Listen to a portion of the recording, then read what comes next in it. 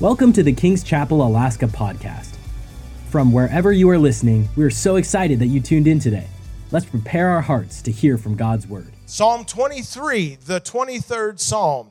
If you've been in church any length of time, you probably learned this psalm in children's church or Sunday school, which we used to have in church called Sunday school. But from the New King James Version, the 23rd Psalm, then we're also going to look at Psalm 100, verse 3, and John chapter 10, verse 14. But join with me as I read from the New King James Version, the 23rd Psalm. The Lord is my shepherd, I shall not want. Now we could stop right there, and we could preach for an hour on that truth right there. The Lord is my shepherd. He is your shepherd. And because the Lord is our shepherd, we shall not want. I better keep reading. He makes me to lie down in green pastures. He leads me beside the still waters. He restores my soul. Oh, I am so thankful that He is restoring my soul. Amen. Yea, though I walk through the valley of the shadow of death, I will fear no evil, for you are with me. Your rod and your staff, they comfort me. You prepare a table before me in the presence of my enemies. You anoint my head with oil. My cup runs over. Anybody got a running over cup tonight? Amen. Surely goodness and mercy shall follow me all the days of my life, and I will dwell in the house of the Lord forever. Amen. And in Psalm 100, verse 3, know that the Lord, He is God. It is He who has made us, and not we ourselves. We are His people and the sheep of His pasture. And then in the New Testament, John chapter 10, verse 14, this is Jesus speaking. He said, I am the good shepherd, and I know my sheep, and am known by my own. As the Father knows me, even so I know the Father, and I lay down my life for the sheep. Let's pray. Father, thank you for the truth of your word tonight. Thank you, Lord, for the life-changing power of the Word of God. And we give you praise, Lord, in your name. Amen. You can be seated tonight. Again, for those of you who might be visiting, your guest with us tonight, my name is Minister Barry Haggerty, and my wife, Minister Jan, and I have the great privilege of serving on staff here. We've been a part of King's Wasilla for going on almost 13 years now. Some of you are like, I don't remember you being here that long. Well, we were here, and then we left. But maintained great relationship and kept coming back.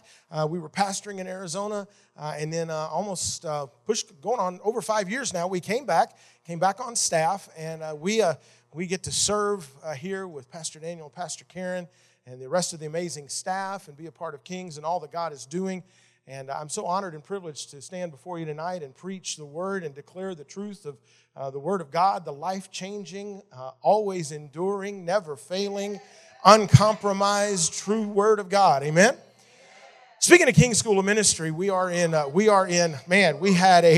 a powerful day today with our first year students. Pastor Daniel came in before he had to leave and fly out. He came in and I told him, I said, you totally jacked up the whole schedule because during prayer this morning he said, I got to impart something to the students. And I said, well, I try to build in about a 30-minute buffer. Will that work? He said, can I have 40? I said, you can have whatever you want, Pastor, but let's do this. So he started us off, and we had a great word of impartation from him, and then other teachers ministered and shared, and then I closed it out today, and we had a great time. If you're interested in becoming a student in King's School of Ministry, our spring semester starts in January, and we're about to open up the application time period where you can apply.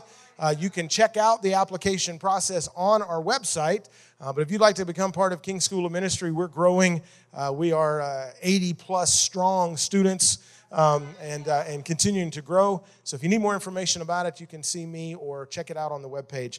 But I get to preach the Word tonight, and I'm so thankful. Thank you, Pastor Daniel, Pastor Karen, for trusting me with the privilege to stand behind this pulpit and preach and share what the Holy Spirit laid on my heart. Now, tonight I want to talk to you and I about sheep, as you might have gathered from the text that I read. There's a lot of animals in the animal world, and the Bible does refer a lot to us as humans as sheep. Why sheep? Why couldn't we be referred to as something a little more cooler than sheep, you know? I mean, there's a lot of other choices in the animal kingdom that the Word of God could describe us as humans as. Now, there are passages in Scripture that do talk about other types of animals. We're told in Isaiah chapter 10, verse 31, that if we wait on the Lord, He will renew our strength and we will mount up with wings like eagles. Hallelujah. Psalm 34, 10 through 12 talks and speaks about the young lions. Matthew 10, 16, Jesus said we're supposed to be wise as serpents and gentle as doves. Matthew 10, 29, it says that the Lord watches over the sparrows that fall. How much more does He watch over you and I? And if you look at Proverbs chapter 30, verses 24 through 28, there's a list of several different wise animals in the animal kingdom that we can learn things from. But all that said, we're still called sheep. Now, did you know that there are words that are used to describe a gathering of different animals? Maybe you knew some of this, maybe you don't. You might know some of these. For example, what do we call a lot of bees? A swarm. What's a group of ants called? A colony. What's a group of whales called? Everybody in Alaska ought to know that, a pod. What's a group of fish called? School. Cattle, herds, birds, flocks, lions, pride. I'd be surprised too many people knew this one. What's the gathering of crows called? Murder. Very good. All right. A murder of crows. That's what they're called. What's a gathering of tigers called? An ambush. Literally and figuratively, yes. If there's a gathering of tigers, look out. But they're called an ambush. What's the gathering of buzzards called? A committee. Now, I laugh too, but this is legit. A gathering of buzzards is called a committee, which kind of makes sense when you think about how some committees operate. Because if they're not spirit-filled and ready for something brand new, then you got a committee of some pretty old and not so great-looking people sitting around just wanting to feast on dead things. There's no life in it. Oh, did I say that? Anyway, let's move on. How about a group of flamingos? A flamboyant. And my favorite is a group of rhinos. Do you know what a group of rhinos is called? A crash. A crash. Seems fitting. Rhinos can run. You may not have known this. I'm going to rabbit trail for just a second. Rhinos can run at about 30 miles an hour. That's fast, and it's pretty scary when you think about what's running at 30 miles an hour. But it gets even scarier when you learn that while they're running at 30 miles an hour, they can only see 30 feet in front of them. That means they don't care about what's at 31 feet because they can't see it. But what's at 31 feet? Better care about that crash that's coming its way. It's just a little fun for tonight. But the Bible does call us sheep. God refers to us as His sheep, and He's our shepherd. So I want to give you some interesting things tonight from the Word of God and from the practical world of being a shepherd. Now, I've never had sheep. I've had goats come visit. What do you mean by that? Well, a year ago, August, we bought 5 acres of land that needed to be cleared. And we have several people in our church that have goats, but one particular person said, oh, I can loan you a couple of goats. They'll clear it. Well, 7 showed up. And as long as they were in the fenced-in area, I didn't have any problems because those goats did clear the property. Then I tried to let them kind of clear the area where there weren't any fences, and that was a challenge. But so I've dealt with goats before, but I've never really been involved with sheep. I've seen sheep, okay? I petted some at the petting zoo, but I've never really had a lot to do with them. So some of this is interesting stuff that we're going to see scriptural applications for our life. Number one interesting thing about sheep is sheep need other sheep. Sheep are group animals. I wanted to say they're flock animals, but that would mean they were a group of birds. They're a herd. That's why they need a shepherd, okay? They're group animals. They very seldom thrive or survive when they're alone. It is highly recommended that if you're going to invest in sheep, that you get at least 2 of them if you want to have them, because otherwise they can become depressed. Did you know sheep can become depressed? That's what people that study these kind of things say. So they're the experts, so I'm gonna go with it. And probably will end up dying prematurely if they're alone because they need other sheep. When God calls us his sheep, he does it for a reason. We need each other, church. I'm looking around tonight and I'm looking at my family, the family of God that calls this church their home. I need you. You need me. We need each other. In fact, if you've ever studied and done any research on this, the predators that go after sheep, they look for any that are weak or slow or young, immature, and they try to separate them from the rest of the herd. Because if they can isolate them, then they're dead meat. So you and I need to be aware of things that would pull at us and try to isolate us from our brothers and sisters in the Lord. Because God says we're sheep, and sheep need other sheep. We need each other. 1 Thessalonians 5:11 says, therefore comfort each other and edify one another, just as you are also doing. I got lots of scripture, so just try to catch the references if you want to look it up later. 1 John 1:3, that which we have seen and heard we declare to you, that you also may have fellowship with us. And truly our fellowship is with the Father and with his Son, Jesus Christ. 1 John 1:7, but if we walk in the light as he is in the light, we have fellowship with one another. And the blood of Jesus Christ, his Son, cleanses us from all sin. 1 Peter 3:8, finally, all of you be of one mind, having compassion for one another. Love as brothers, be tenderhearted, be courteous. And 1 John 4:11, beloved, if God so loved us, we also ought to love one another. So point number one tonight on how we're compared to sheep by God. Sheep need other sheep. We need each other. In fact, we're commanded by Scripture to love and care for one another. Point number two about sheep. Sheep are followers. Sheep have really no good sense of direction on their own. Just let one of them take the lead and the others will follow without question. They'll repeat the pattern of the sheep in front of them. Give you a couple of examples that I haven't witnessed, but I looked it up. You can tie a rope across the entrance of the pen that the sheep are in, maybe about 12 inches off the ground, and the first sheep that comes up and discovers it's there will jump over the rope and go on. And the next one will jump over. Cut the rope and it's not there, and the sheep continue that follow after the one in front of it, jumping over the rope that is no longer there because they're followers. Okay? Also, I heard this, I read this and looked it up and read it, that a large flock of sheep were grazing near a cliff. The lead sheep took off and jumped off the cliff, and he was followed by the rest. The first 400 sheep died in the fall, about a 90-foot drop. The remaining 1,100 sheep survived due to the fact that it was the soft, downy cushion of the bodies of the first 400 that they fell on. Yes. And when they investigated, they found that the group of shepherds and under-shepherds that were supposed to take care of them all decided to take off and go get breakfast at the same time. And that's what happened to the sheep. Because sheep are followers.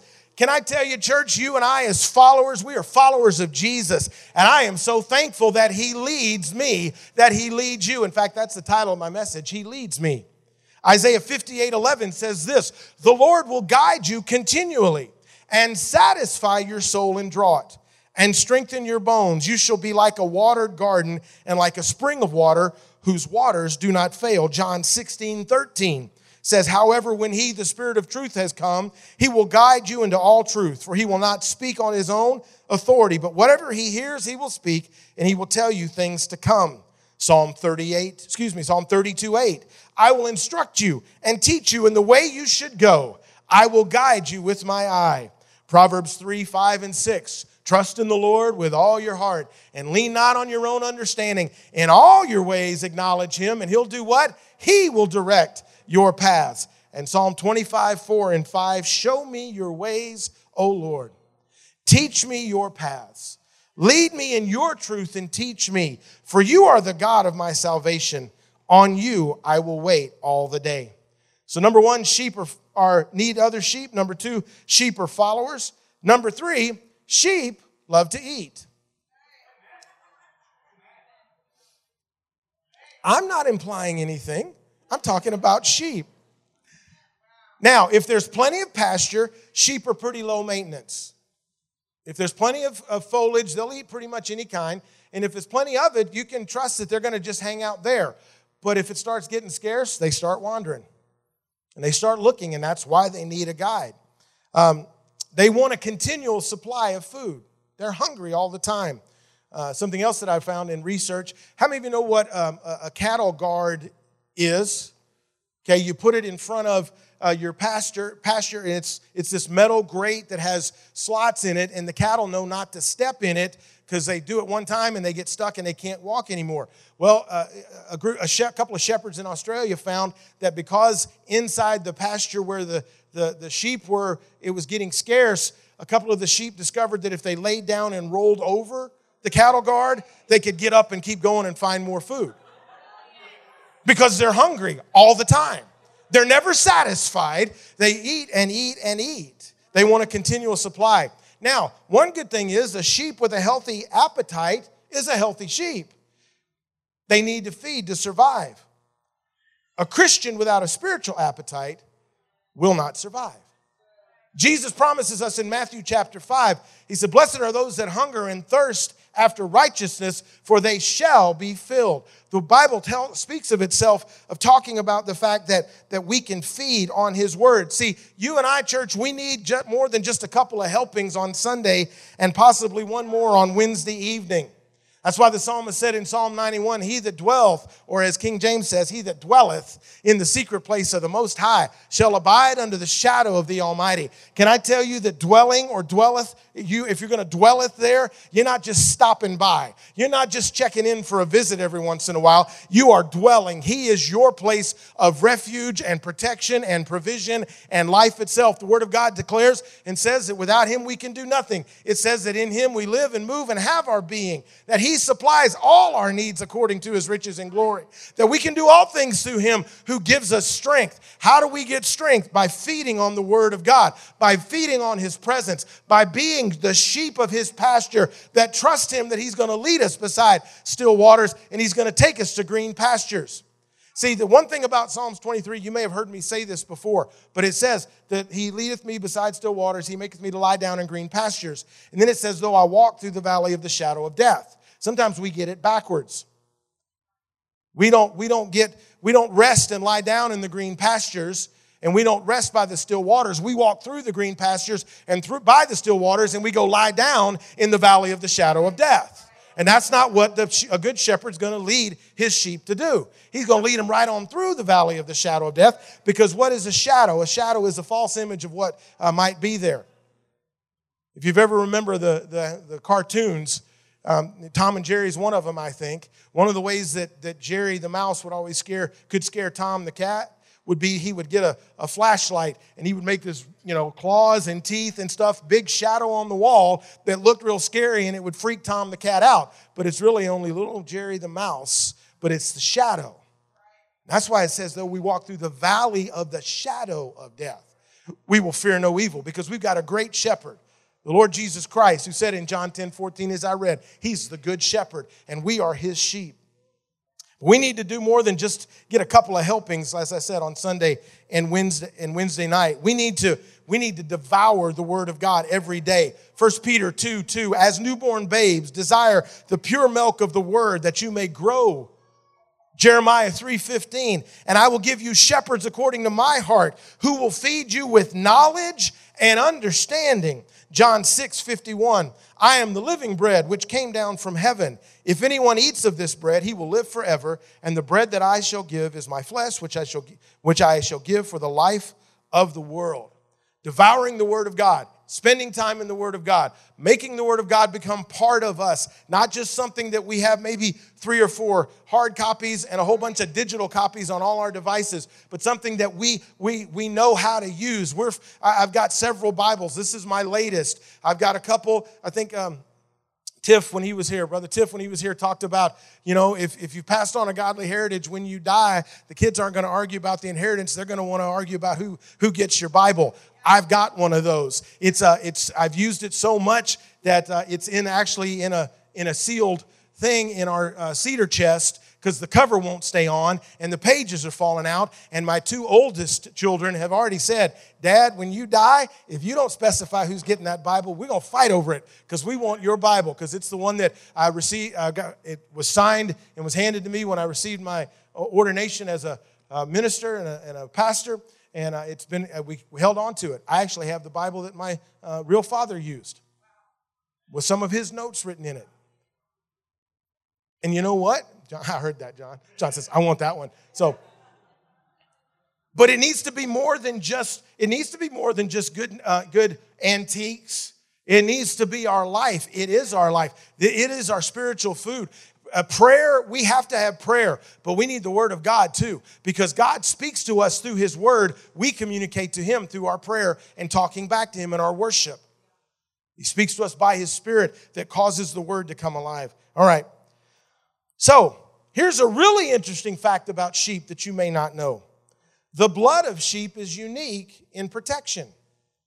A sheep can get bit by a venomous snake. And when it does, if you've ever witnessed this, a sheep doesn't get frantic. It doesn't run around screaming or fussing. It will simply sit down. Now, it may be bruised where it got bit. There may be swelling. And there may even be some blood, but it will sit still and wait. Why? Because there is something medically powerful in the blood of a sheep that works as an antibody against the venom of the serpent. In a little while, if it doesn't run around and act like an idiot and scream its head off and declare to everybody how bit it is, if it'll just chill, in just a little while, the pain will subside, the swelling will go down, and it will recover fully. I'm here to declare loud and long tonight, there is power in the blood of Jesus, and His royal blood flows through our veins because we have been adopted and grafted and bought by His blood. Hallelujah. Ephesians 1:7 says, in Him we have redemption through His blood, the forgiveness of sins according to the riches of His grace. Hebrews 9:14 says, how much more shall the blood of Christ, who through the eternal Spirit offered Himself without spot to God, cleanse our conscience from dead works to serve the living God? 1 John 1:7 says, but if we walk in the light as He is in the light, we have fellowship with one another, and the blood of Jesus Christ, His Son, cleanses us from all sin. Revelation 1:5, and from Jesus Christ, the faithful witness, the firstborn from the dead, and the ruler over the kings of the earth, to Him who loved us and washed us from our sins in His own blood. I'm thankful to tell you tonight, as one of His sheep, that as His royal blood has cleansed me from my sin, I am no longer bit by the serpent. I am no longer affected by the venom of sin and the stain of sin, because the Bible says in 1 John 1:9, if we confess our sins, He is faithful and just to what? Forgive us our sins, and then do something even more amazing than that, if you can think of it, and cleanse us from all unrighteousness. So just like in the natural, if that sheep gets bit, if it'll just chill just a minute, if it'll just relax in who it is and its identity, the blood that's flowing through its veins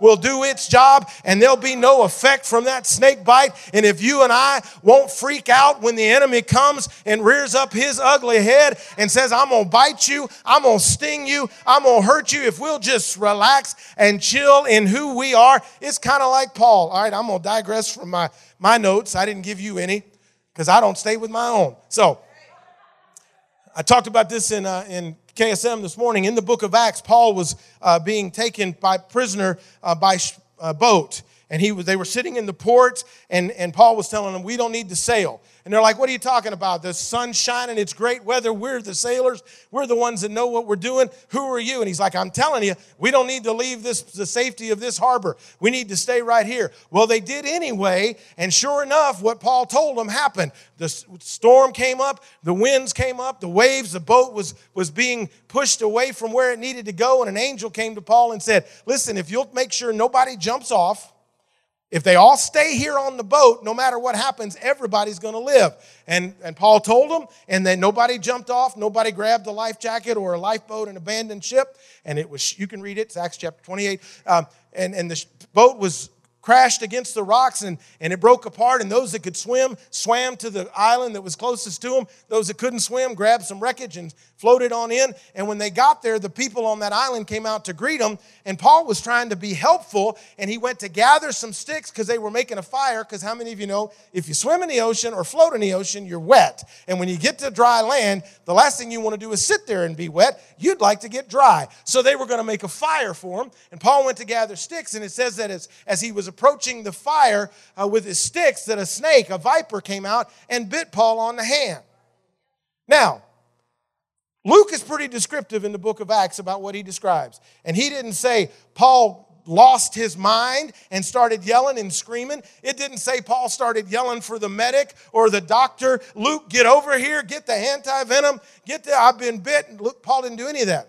The Bible says that when it bit him, Paul looked at his hand, shook off the snake in the fire, and kept going, ministering to the people. What does that say to you and I? When the enemy tries to attach itself to us, when he tries to bite us because we're serving, because he'd love to do that. He'd love that when you're serving in the church, when you're serving people, when you're trying to help people, and you're in the midst of something that you didn't create, but it happened to you anyway, and you think, well, I'm going to do the best thing I can. I'm going to serve in the middle of this really bad situation. The devil's going to kind of come and try and tell you and I that we're serving for the wrong motives. Other people are going to start talking, because that's what happened when Paul got bit. The people said, God, he didn't die in the shipwreck, so God's going to get him now. So he must be a murderer. He must be somebody bad because he came through the shipwreck and survived, but God's not. The gods are going to kill him right now. So people started talking about him. Paul didn't listen to any of that. He didn't let the snake bite affect him. He shook it off in the fire, and he kept right on working. And that's what you and I need to do, because we have the blood of the great shepherd that has cleansed us from our sins and all unrighteousness. Hallelujah. You're learning stuff tonight, aren't you? All right. Here's another thought about sheep. Sheep need to stay upright. Sheep need to stay upright.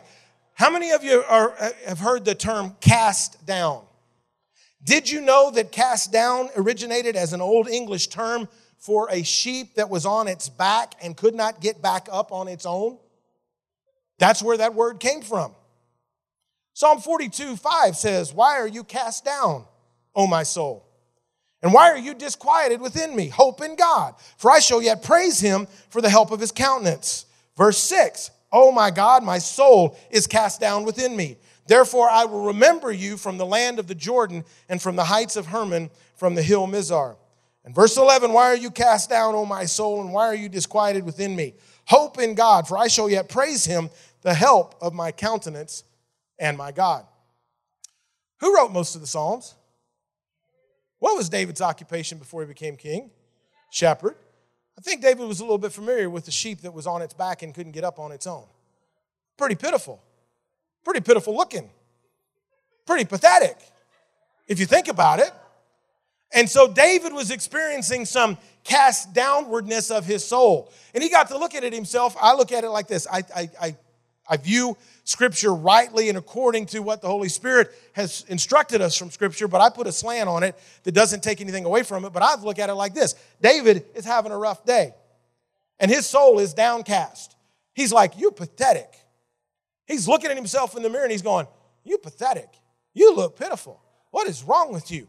And he begins to encourage himself in the Lord. He begins to talk to himself. Why are you downcast? Why are you laying on your back with your legs and your feet and your hands sticking up in the air, looking pitiful and pathetic and can't get up? Get up. Hope in God, because he is your salvation. I will continually praise him. And the more he did that, the more he got the ability to bounce up out of that downcast attitude.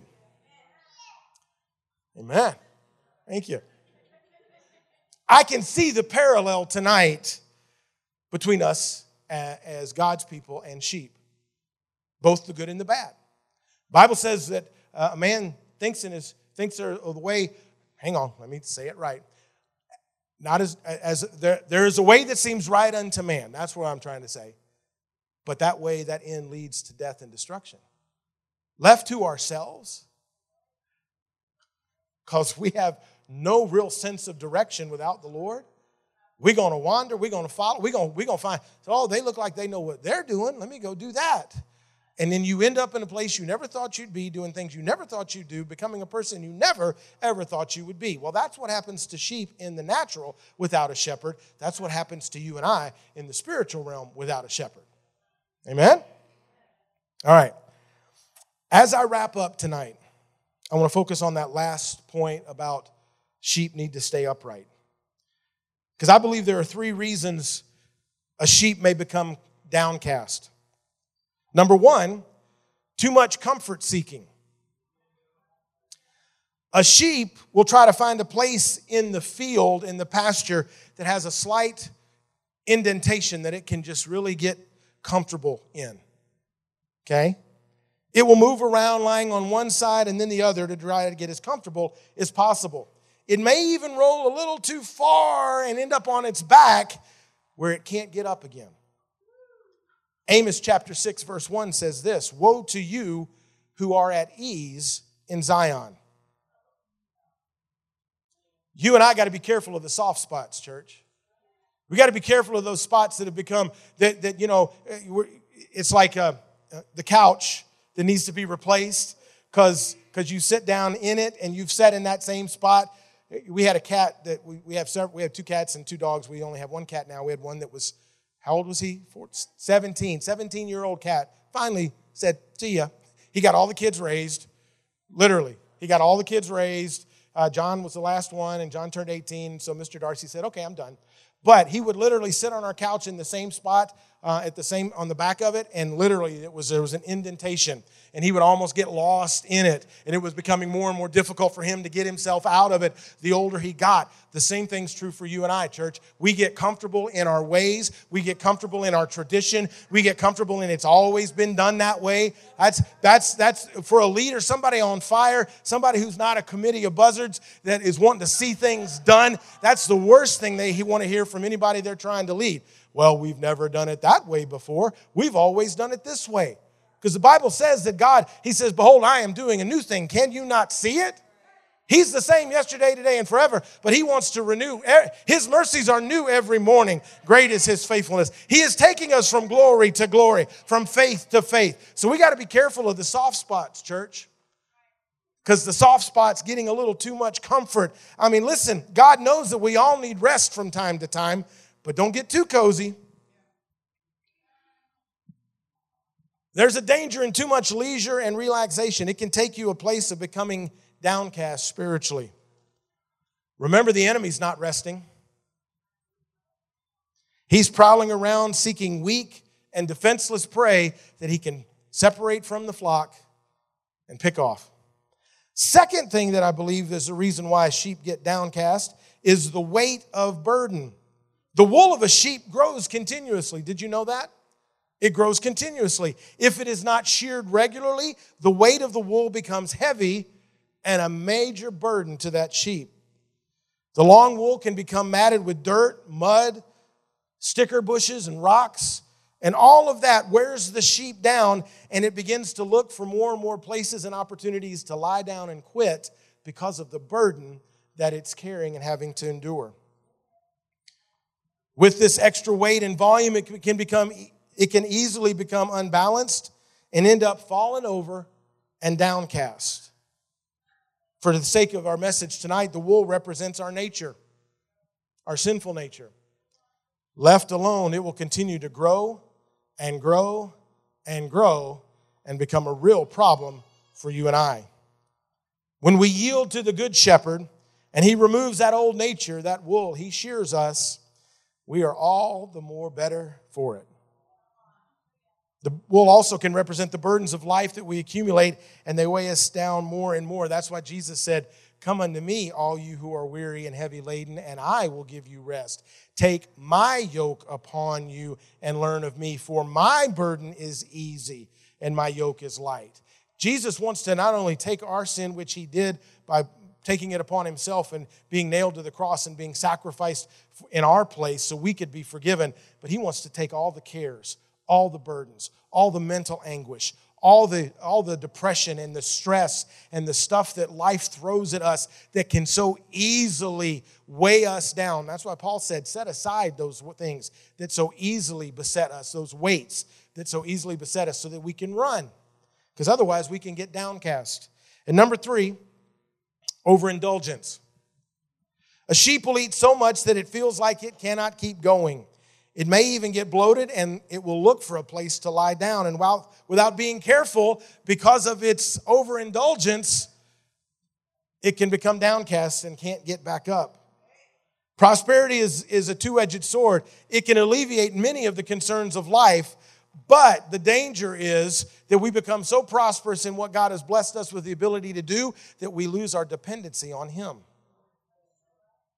The Bible says, I have given you the power to create wealth. It's in our hands. The Bible says that every good thing comes down from the Father of lights. The Bible tells us that God wants to bless His people, and He does. But we should never get to the point of overindulgence, even on the blessings of God, that we quit becoming dependent upon Him.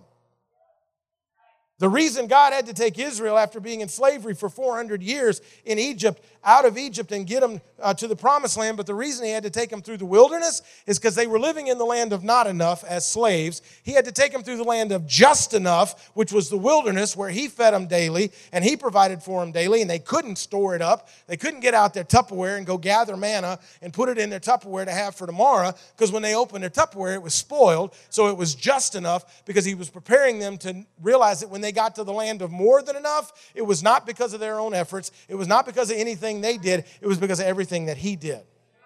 And we can become downcast spiritually when we overindulge ourselves in the blessings and the things that we can accumulate ourselves, and the blessings. It's like, well, I want more blessings. So do I. But I don't ever want to forget where the blessings came from.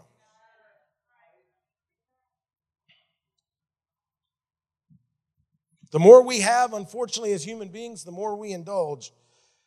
And the more we indulge, the more in danger we are of becoming downcast spiritually. A sheep that is downcast has, they say, no more than 24 hours to be rescued before it's fatal. The shepherd must find the sheep and lift it up and place it in an upright position. And it may take a few minutes, but the blood will start to flow back into the legs, and it can return to regular activity. That reminds me of the parable, the story in Luke chapter 15, verse 4. And I'm about to close. Minister Micah, would you come to the keyboard? Jesus told the story of the shepherd who had 100 sheep, and when he gets back from having them out in the fields, he counts and there's only 99, and he realizes he's missing one. And he says, a good shepherd will leave the 99 with those he can trust, and he'll go out and get down in the dirt and climb down the hillsides and get in the sticker bushes and go wherever it needs to go to find the one sheep that may have become downcast for whatever reason. And when he finds the sheep, and Jesus said the shepherd will put the sheep on his shoulders and carry it back and call his neighbors and call his friends and say, rejoice with me, because the one sheep that was lost has been found, and I brought him back home. And Jesus said, there's more rejoicing in heaven by the angels over one sinner who repents. Paul admonishes the church in 2 Corinthians chapter 4, verse 8 and 9. We are hard pressed on every side, Paul said, yet we are not crushed. We are perplexed, but we are not in despair. We may be persecuted, but we are not forsaken, church. We may be struck down, but we are not destroyed. Why? Because of the good shepherd who loves and cares for us.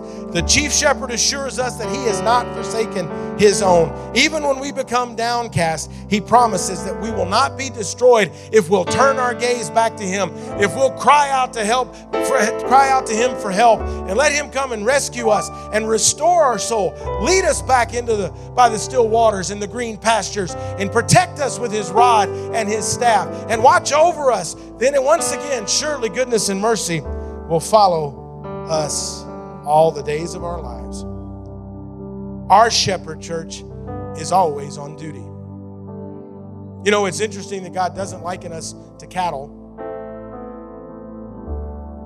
because you can turn, if you've got as long as the area is fenced or some kind of boundary, you can turn the cattle loose in the morning and they'll go graze and do whatever. But you ring the dinner bell, You bang the dinner bucket, you make some kind of noise, and here they come. We don't necessarily have cow herds, but we have shepherd. And we're shepherds. And we're sheep, and he's our great shepherd. I started with Psalm 23. I want to close tonight with Psalm 23. Give an opportunity for you to let the Lord minister to you. Hopefully you got something from this message. Hopefully you're walking away tonight not only with some natural knowledge about sheep, but you understand the parallel and why we are in need of a great shepherd and why he's made himself available. But I want to remind you, and I'm reading from the Amplified Version this time, which is really not that different. It's got a few words, but not that different. The Lord is my shepherd to feed, to guide, and to shield me. I shall not want. He lets me lie down in green pastures. He leads me beside the still and quiet waters. He refreshes and restores my soul and my life. He leads me in the path of righteousness for his name's sake. Even though I walk through the sunless valley of the shadow of death, I will fear no evil, for you are with me. Your rod to protect and your staff to guide, they comfort and console me. You prepare a table before me in the presence of my enemies. You have anointed and refreshed my head with oil. My cup overflows. Surely goodness and mercy and unfailing love shall follow me all the days of my life, and I shall dwell forever throughout all of my days in the house and in the presence of the Lord. Amen. Thank you for joining today's podcast. If God is impacting your life through this ministry, you can partner with us and give at kcalaska.com. Also, don't forget to subscribe to our channel and enjoy more messages like this one.